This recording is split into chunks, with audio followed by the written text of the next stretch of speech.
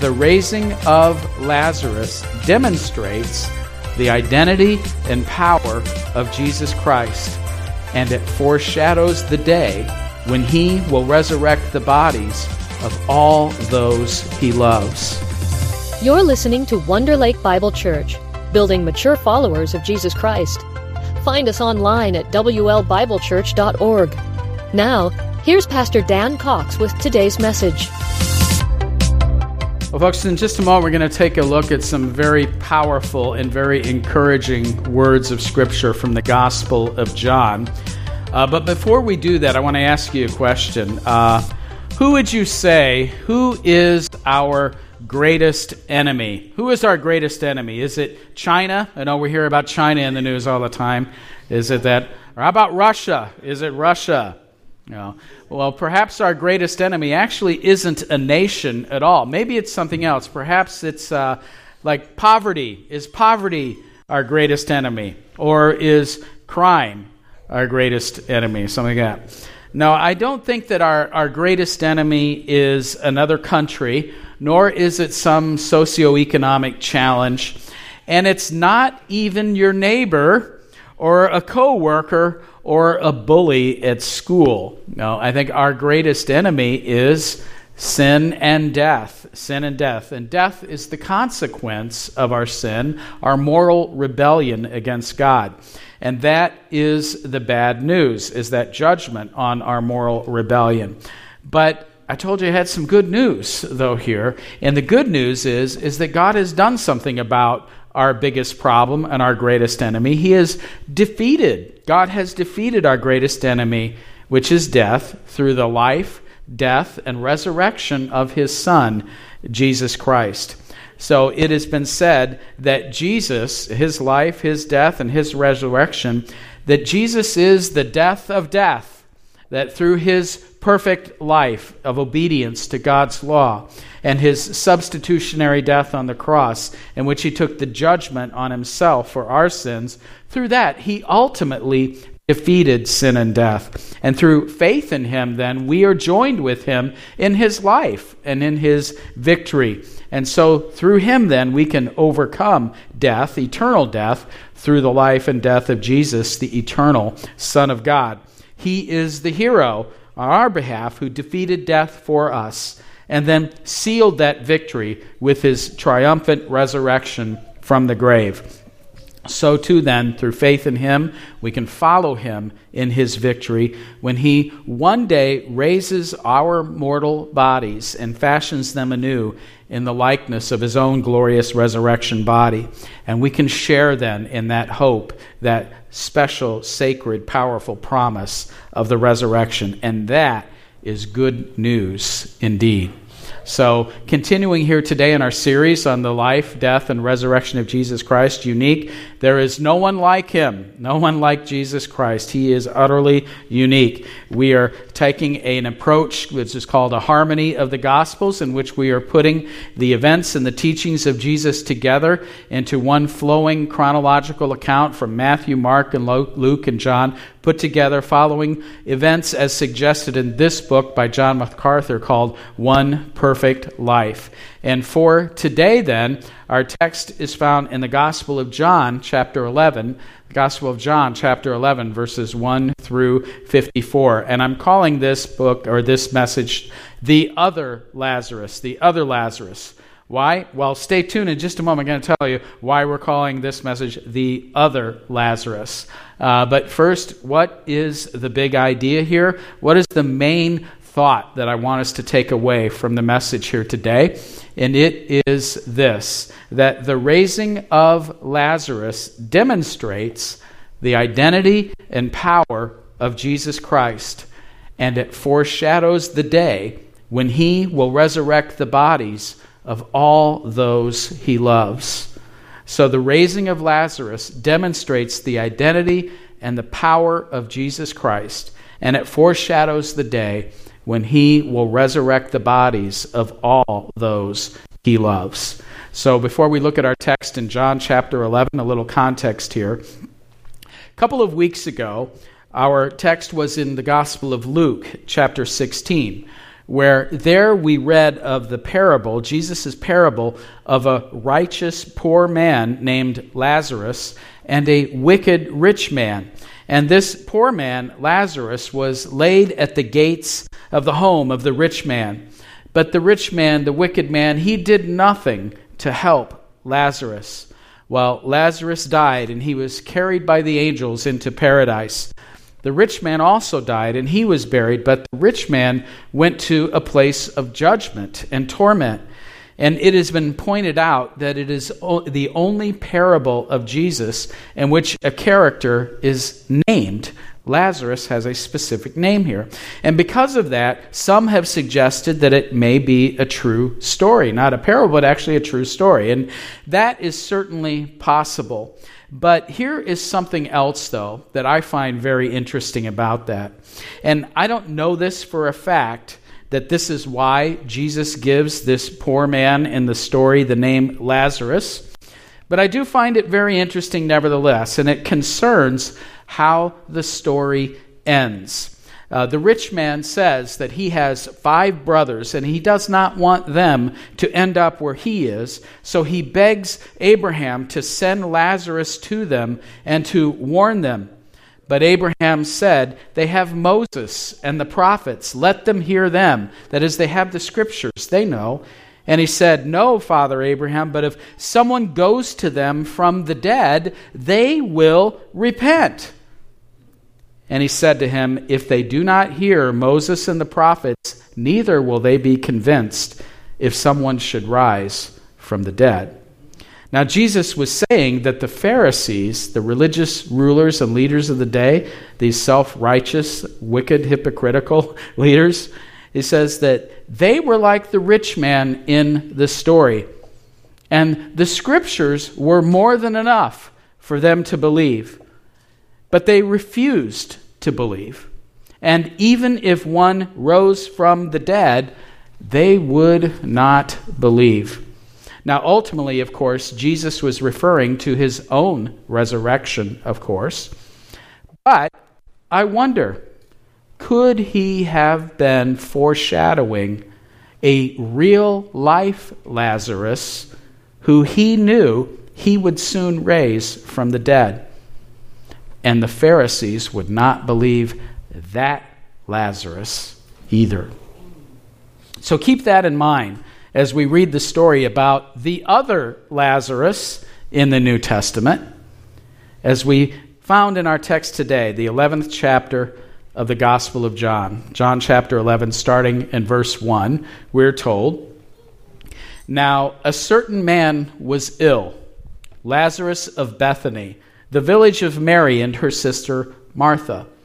It was Mary who anointed the Lord with ointment and wiped his feet with her hair, whose brother Lazarus was ill. So the sisters sent to him, saying, Lord, he whom you love is ill. But when Jesus heard it, he said, this illness does not lead to death. It is for the glory of God, so that the Son of God may be glorified through it. Now, Jesus loved Martha and her sister and Lazarus. So when he heard that Lazarus was ill, he stayed 2 days longer in the place where he was. Then after this, he said to the disciples, let us go to Judea again. And the disciples said to him, Rabbi, the Jews were just now seeking to stone you, and are you going there again? And Jesus answered, are there not 12 hours in the day? If anyone walks in the day, he does not stumble, because he sees the light of this world. But if anyone walks in the night, he stumbles, because the light is not in him. And after saying these things, he said to them, our friend Lazarus has fallen asleep, but I go to awaken him. And the disciples said to him, Lord, if he has fallen asleep, he will recover. Now, Jesus had spoken of his death, but they thought that he meant taking rest in sleep. Then Jesus told them plainly, Lazarus has died, and for your sake I am glad that I was not there, so that you may believe. But let us go to him." So Thomas, called the twin, said to his fellow disciples, "Let us also go, that we may die with him." So here we see Lazarus becomes sick and dies. Lazarus becomes sick and dies.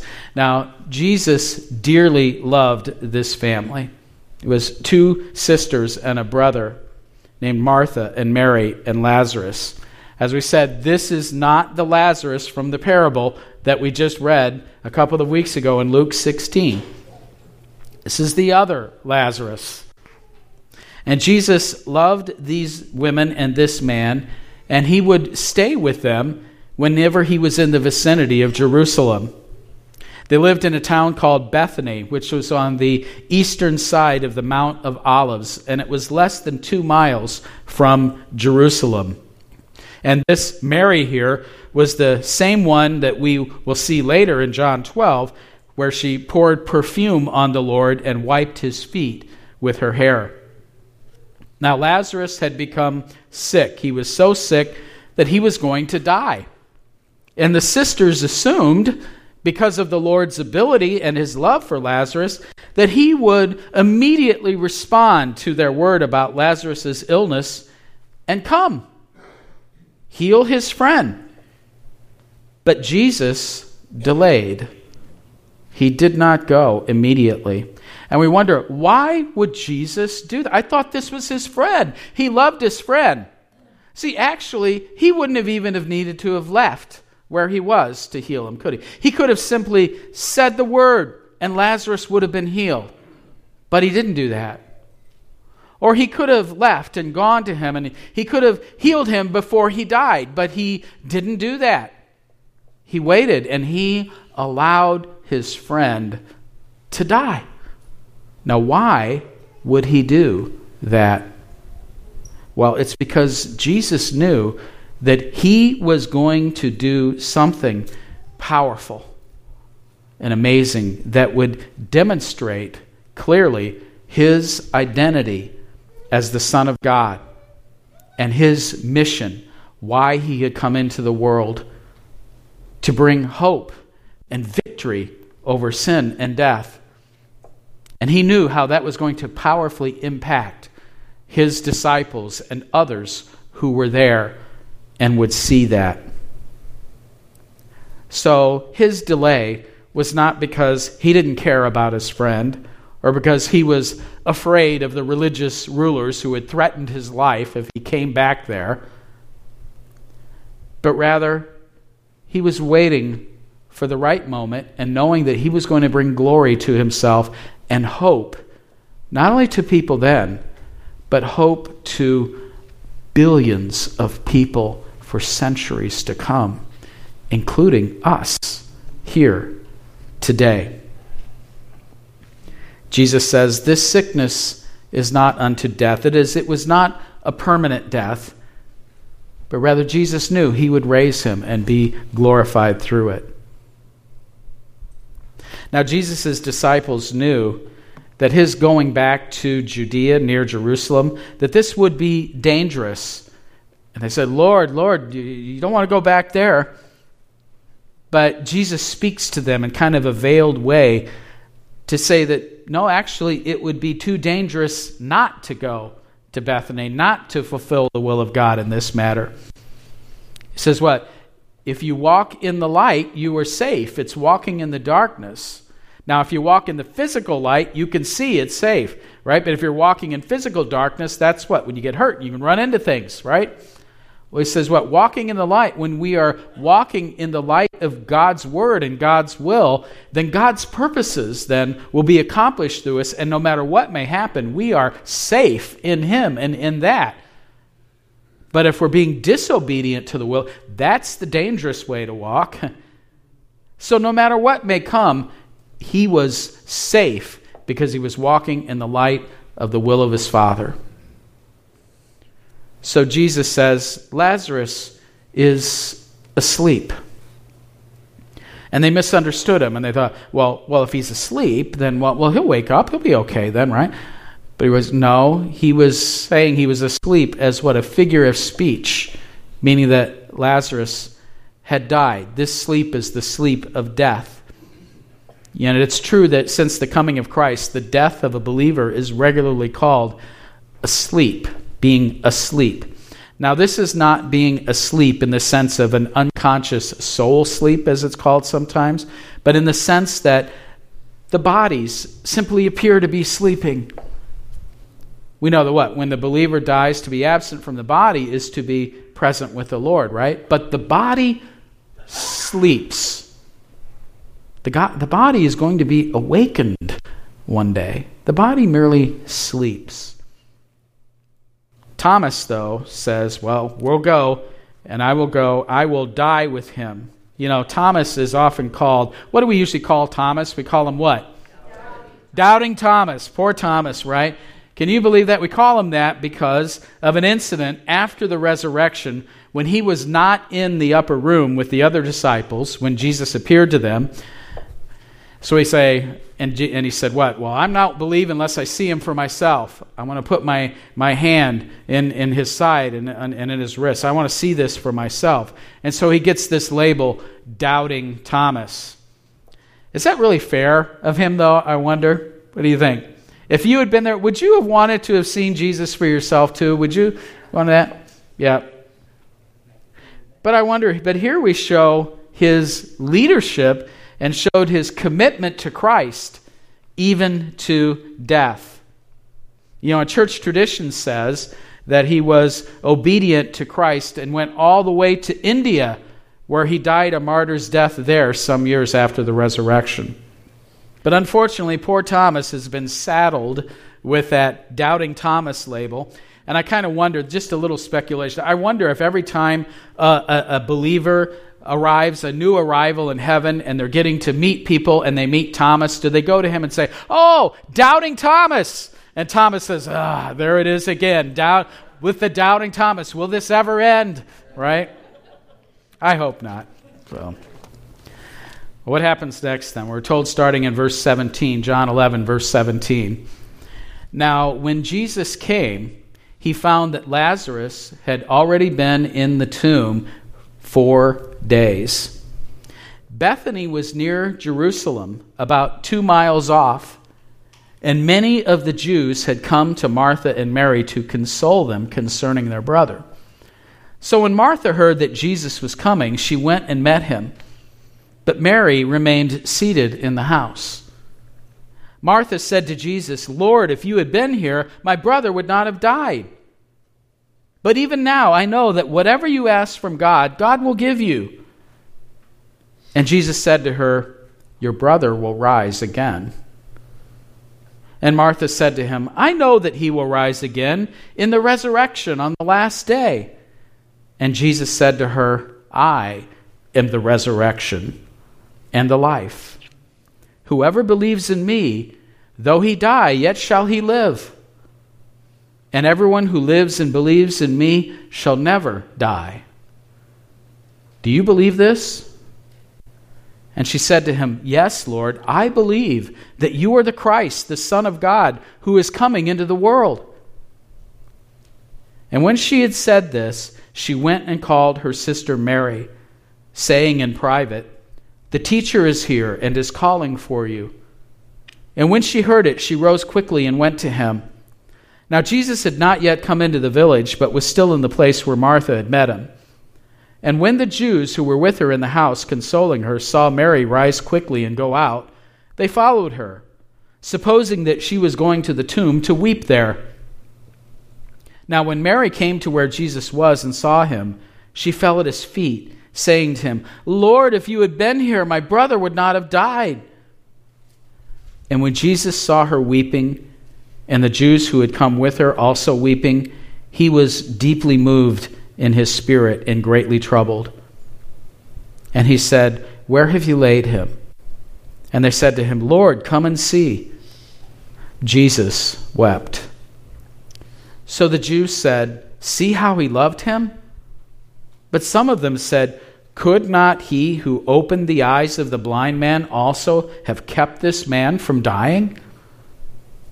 Then Jesus, deeply moved again, came to the tomb. It was a cave, and a stone lay against it. And Jesus said, "Take away the stone." And Martha, the sister of the dead man, said to him, "Lord, by this time there will be an odor, for he has been dead 4 days."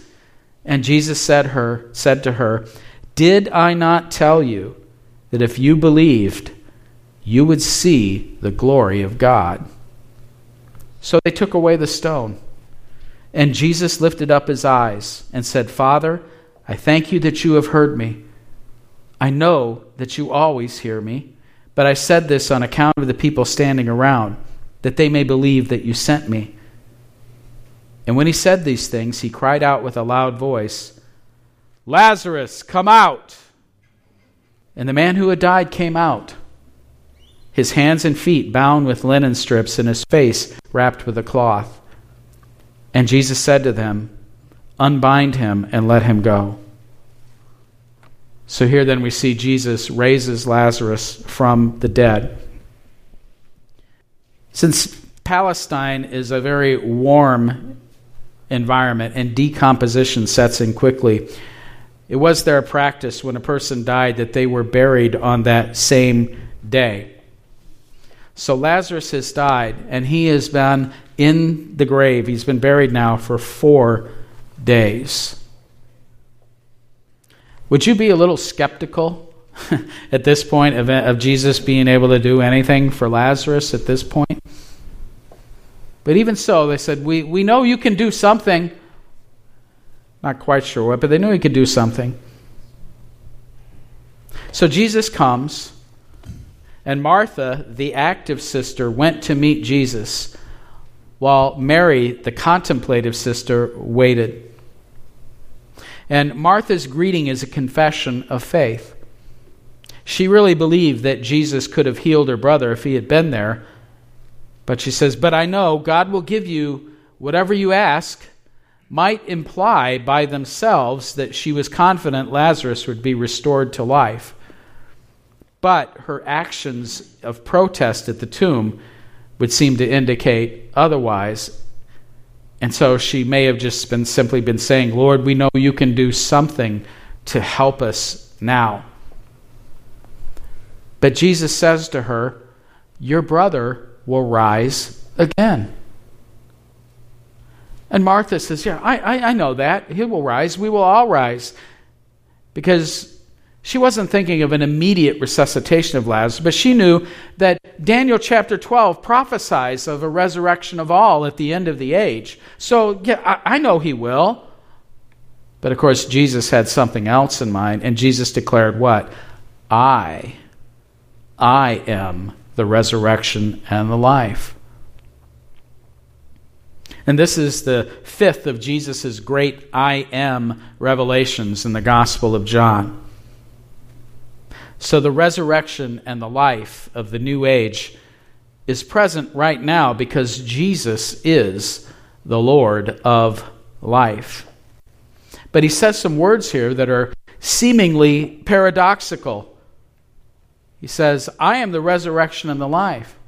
And whoever believes in me, even though he dies, yet will he live. And whoever lives and believes in me will never die." Well, wait a minute. I thought you just said that if you die, I'll yet live, and if I believe, I'll never die. Well, of course, we understand what Jesus is saying, don't we? That we will still physically die, but we will never spiritually die, that is, be cut off from the life of God forever and ever. So even though we physically die, we will yet live. And if we believe in him, we will never spiritually die, be cut off from him forever and ever. So Martha then gives a confession of faith in Christ here. She says, "Oh, I know that you are the Christ, the Son of God, the one who is to come into the world." Here she confesses three things about Jesus: that he is the Christ, the Messiah, the deliverer. He is the Son of God, the title of the Messiah. He was the one who was to come into the world, the one who was promised. She believed that Jesus is the Messiah who came to do God's will, but as yet she still didn't understand this coming miracle for her brother. So Martha then tells Mary that Jesus, the teacher, was asking for her. Jesus evidently wanted to have a private conversation with Mary. So Mary comes to Jesus, and when she sees Jesus, she falls at his feet. This is often where we see Mary, at the feet of Jesus, listening to him. She too greets Jesus and says, "Oh Lord, if only you had been here, my brother would not have died." But Jesus has hope in store for her, knowing what he's about to do. I think it's important, too, that we note the emotion of Jesus here, how Jesus was greatly moved by this. We're told what that shortest verse in the Bible, John 11:35, Jesus wept. I know when kids are challenged to memorize Bible verses, oftentimes John 11:35 is the first one on the list, right? Just 2 words, Jesus wept. But I think that shows his identification with us in our grief, in our sorrow, that he grieves with us. He too was deeply moved by the death of his friend. But I think more so, though, he was deeply moved by what sin has done to his beautiful creation, that he was weeping over the creation and what sin has done in death. So Lazarus had died. He was placed in a tomb. Tombs were often cut into limestone, making it like a cave in the side of a wall of rock. And a stone was placed over the entrance. So Jesus commands that the stone door be taken away. And Martha protests. Martha was always the practical one, isn't she? Ever the practical one. She says, "Lord, he's been dead for 4 days. The smell will be terrible." But Jesus says, "Didn't I tell you that if you believe, you would see the glory of God?" So imagine if you're there. You know what's happened to Lazarus. You know he's been dead for 4 days. That stone is removed. What is this Messiah going to do? And he says 3 simple words. "Lazarus, come out." And the dead man Lazarus heard his voice and came out of his grave. You know, it's interesting. Some Bible commentators like to make this comment that it's important that Jesus said, "Lazarus, come out." Because if he hadn't said Lazarus, all the dead may have come out at his command, right? Of course, so they don't point out that Lazarus was actually a very common name, so there might have been Lazaruses all over coming out. But fortunately, we knew which Lazarus this was, and Lazarus came out. See, it was his mighty power that brought Lazarus forth from the grave, restored him to life. Now, it's important for us to understand something here. When Jesus raised Lazarus, he did not resurrect him. He restored him to life in the mortal body. He did not resurrect his body because what? There is a huge change or difference between being restored to life in this mortal body, because this mortal body is still subject to sickness and death. Lazarus died again, physically. But resurrection isn't a restoration to a mortal body. It is a whole new quality of life. It is a glorified, resurrected body that can never be sick, that can never die. But this was a picture, though, of his power to raise the dead. So it's a marvelous picture of God's Son bringing life to his people, those whom he loves. And the Scriptures assure us that he will raise the mortal remains of all of his people of all of the ages. But it won't be a rest. Aren't you glad it's not going to be, you're not going to be restored to life in a mortal body like this. It's going to be a restoration to a new body, a glorified body, a resurrected body like his. He speaks now to all. He calls spiritually dead people everywhere to life in him, to spiritual life. He brings them alive by the power of his command. Now, of course, the Pharisees, the religious leaders, seeing this, they saw this, and of course they immediately fell on their faces and worshiped and believed, right? Now, remember that story, just that parable Jesus told not too long before this about a man named Lazarus. And he said, well, even if Lazarus went back and spoke to them, they still wouldn't believe. Well, now here is a man actually has been restored to life named Lazarus. And did they believe? No. Look what we're told. Many of the Jews, therefore, who had come with Mary and had seen what he did, believed in him. But some of them went to the Pharisees and told them what Jesus had done. So the chief priests and the Pharisees gathered the council and said, "What are we to do? This man performs many signs. If we let him go on like this, everyone will believe in him, and the Romans will come and take away both our place and our nation." But one of them, Caiaphas, who was high priest that year, said to them, "You know nothing at all, nor do you understand that it is better for you that one man should die for the people, not that the whole nation should perish." He did not say this of his own accord, but being high priest that year, he prophesied that Jesus would die for the nation. And not for the nation only, but also to gather into one the children of God who are scattered abroad. So from that day on, they made plans to put him to death.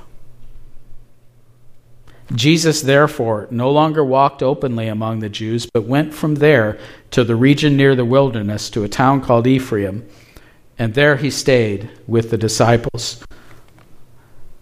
So these religious leaders, they didn't believe because of what Jesus did. In fact, it made them want to kill him and plot to kill him all the more. Why? Because they saw him as a threat to them and to their nation and to their place. This Jesus is going to get the people all stirred up, and then the Romans are going to come in and they're going to destroy our place, our nation, destroy the temple, destroy our place. By the way, we're not told in this chapter, but in chapter 12 it goes on. Not only then did they plot to kill Jesus, who else did they plot to kill? Lazarus. Why? Because Lazarus was a walking testimony to the power of Jesus. Kind of wonder what would have been like to have been Lazarus. Would you have liked to have been Lazarus? You were sick and you died. Now you are in paradise. You are with your loved ones in God who have gone before you. And then all of a sudden, what? I have to go back? Right? And he goes back, and now here he is again in the mortal body. And not only that, now the religious rulers are seeking to kill you. But you know what? I'm sure he's okay now with what's happened, with how that all turned out. Right? So Jesus' revelation of himself always produces two responses, one of two responses. For some, it's faith, belief. For others, what? They simply reject or turn away. Do not believe. In fact, they became more hardened in their sin.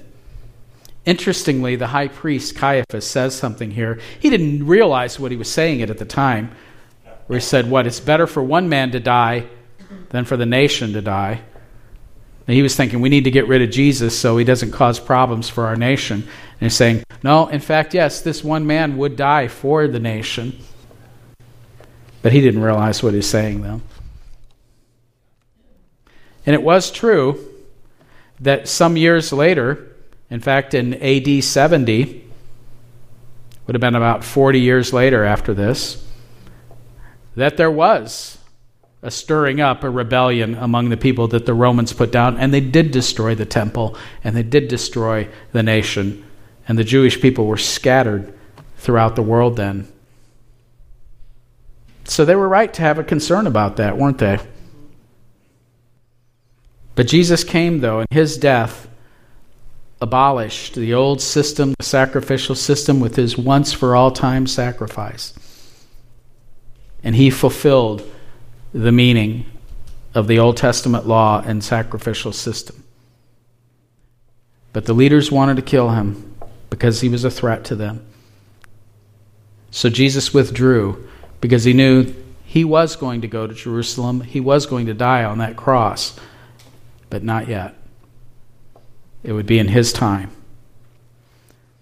Here's something I want us to reflect on here, is that Jesus has justified us, he is sanctifying us, and he will glorify us. What does all that mean? It means, well, he has justified us. That is, through his life, death, and resurrection, and our faith in him, the Scriptures declare that we are justified. That is, we are made right with God. We are restored to a right relationship with God. That our sins are forgiven, that we are given the gift of eternal life. We are declared perfect and holy in his sight through Jesus. He has justified us when we put our faith in him. But the Scriptures tell us, though, that he is sanctifying. To sanctify means to be increasingly set apart. It means to grow into the character and the likeness of Christ, to become more like him in thought, attitude, word, and deed. He is sanctifying us. But the Scriptures tell us, though, that he will glorify us. What is that, to be glorified? That is the culmination or the end of our redemption, of what Jesus is accomplishing and is doing for us, in which what? We will be completely separated, set apart from sin. We'll never even be tempted by it again. And he's going to raise or glorify these mortal bodies, resurrect them to be resurrected bodies like his own. That glorification is the culmination of our salvation, and it's the resurrection of the body. I want to share just a few thoughts with us here this morning. As many of you may know, I really like a book by Randy Alcorn called Heaven, in which he does a wonderful job of presenting scriptural teaching on heaven and what awaits the believer in Jesus Christ. He does present scriptural teaching, but then he also does a little, what I would call, sanctified speculation at times too, on what that might be like. And here's just a few thoughts here about what will our resurrected bodies be like. And he says, well, our resurrection bodies will be free of the curse of sin, redeemed and restored to their original beauty and purpose that goes back to Eden. The only bodies we've ever known are weak and diseased remnants of the original bodies God made for humans. But the bodies we'll have on the new earth in our resurrection will be even more glorious than those of Adam and Eve.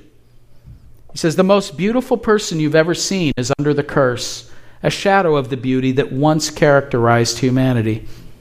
If we saw Adam and Eve as they were in Eden, they would likely take our breath away. If they would have seen us as we are now, they likely would have been filled with shock and pity. Some of us especially, I know. But he says, though, of this we can be certain. No matter what we look like, our bodies will please the Lord, ourselves, and others. We won't gaze into the mirror wishing for a different nose or different cheeks or ears or teeth. The sinless beauty of the inner person will overflow into the beauty of the outer person. And we will feel neither insecurity nor arrogance. We won't attempt to hide or impress. We won't have to try to look beautiful. We will be beautiful. And what about our senses? Our eyes, our nose, our ears. It says, heaven's delights will stretch our glorified senses to their limits. How will things look? And how far away will we be able to see? Will our eyes be able to function alternately as telescopes and microscopes? Will our eyes serve as sound-gathering discs? Will our sense of smell be far more acute, able to identify a favorite flower miles away? Will our eyes be able to see new colors? What about our taste buds? The best food here on earth is tainted by the curse. Our taste buds are still defective. Think of the best meal you've ever eaten, the best dessert you've ever tasted. Good as they were just a hint of what's to come. A good enough hint to make us long for heaven. And will our bodies have new capabilities that they don't have now? We see some of that with the body of Jesus, and perhaps that was just his ability as the God-man, but perhaps our bodies will be like that and able to do things they're not able to do right now in space and time. For example, will we be able to dive into the ocean the way a whale can? Will we be able to fly the way an eagle can? Maybe we'll run like a cheetah or climb a mountain like a goat. All speculation, but he says, here's the thing. Still, we shouldn't assume too much about all of these things. Perhaps, in fact, we will have these minds then that are able then to create and perfect new transportation modes, and perhaps some of what we've long dreamed of in science fiction awaits us in the new universe. What will all of that look like? I don't know, but it's fun to think about, isn't it? So what? What should we do with this? Well, I want to remind us of where we started here, which is that the raising of Lazarus demonstrates the identity and the power of Jesus Christ, and it foreshadows the day when he will resurrect the bodies of all those he loves. Who are the ones he loves? Those who believe in him, whose trust is in him. So I want to end on a simple question. Do you share in the hope of the resurrection? Do you share in the hope of the resurrection? You can have that hope, that sure and certain promise of God. How? Through being right with God, through being justified, by putting our trust, our faith in the Lord Jesus Christ and his perfect life, his perfect obedience, his substitutionary death on the cross for us, his death, his burial, his resurrection. We will rise with him. Forgiven in him, given new life in him, and the promise of rising with him. This is the hope, the sure and certain promise of God for all those he loves. Who does he love? Those who believe in him, those who trust in him. Let's pray. Thank you, Father, for this wonderful news of hope that we have, that Jesus has indeed conquered death for us. He is the death of death, and he is the hope of the resurrection. Lord, I pray for his here today, that all of us, that we would take away comfort and encouragement from this powerful words of your word here in John 11. Jesus is indeed the resurrection and the life, and all who believe in him, even though they die, yet shall they live, and those who believe in him will never die. Thank you for that hope. Thank you for the hope of the resurrection. We pray these things in Jesus' name. Amen. Thanks for listening to today's message. For more information about Wonder Lake Bible Church, visit WLBibleChurch.org.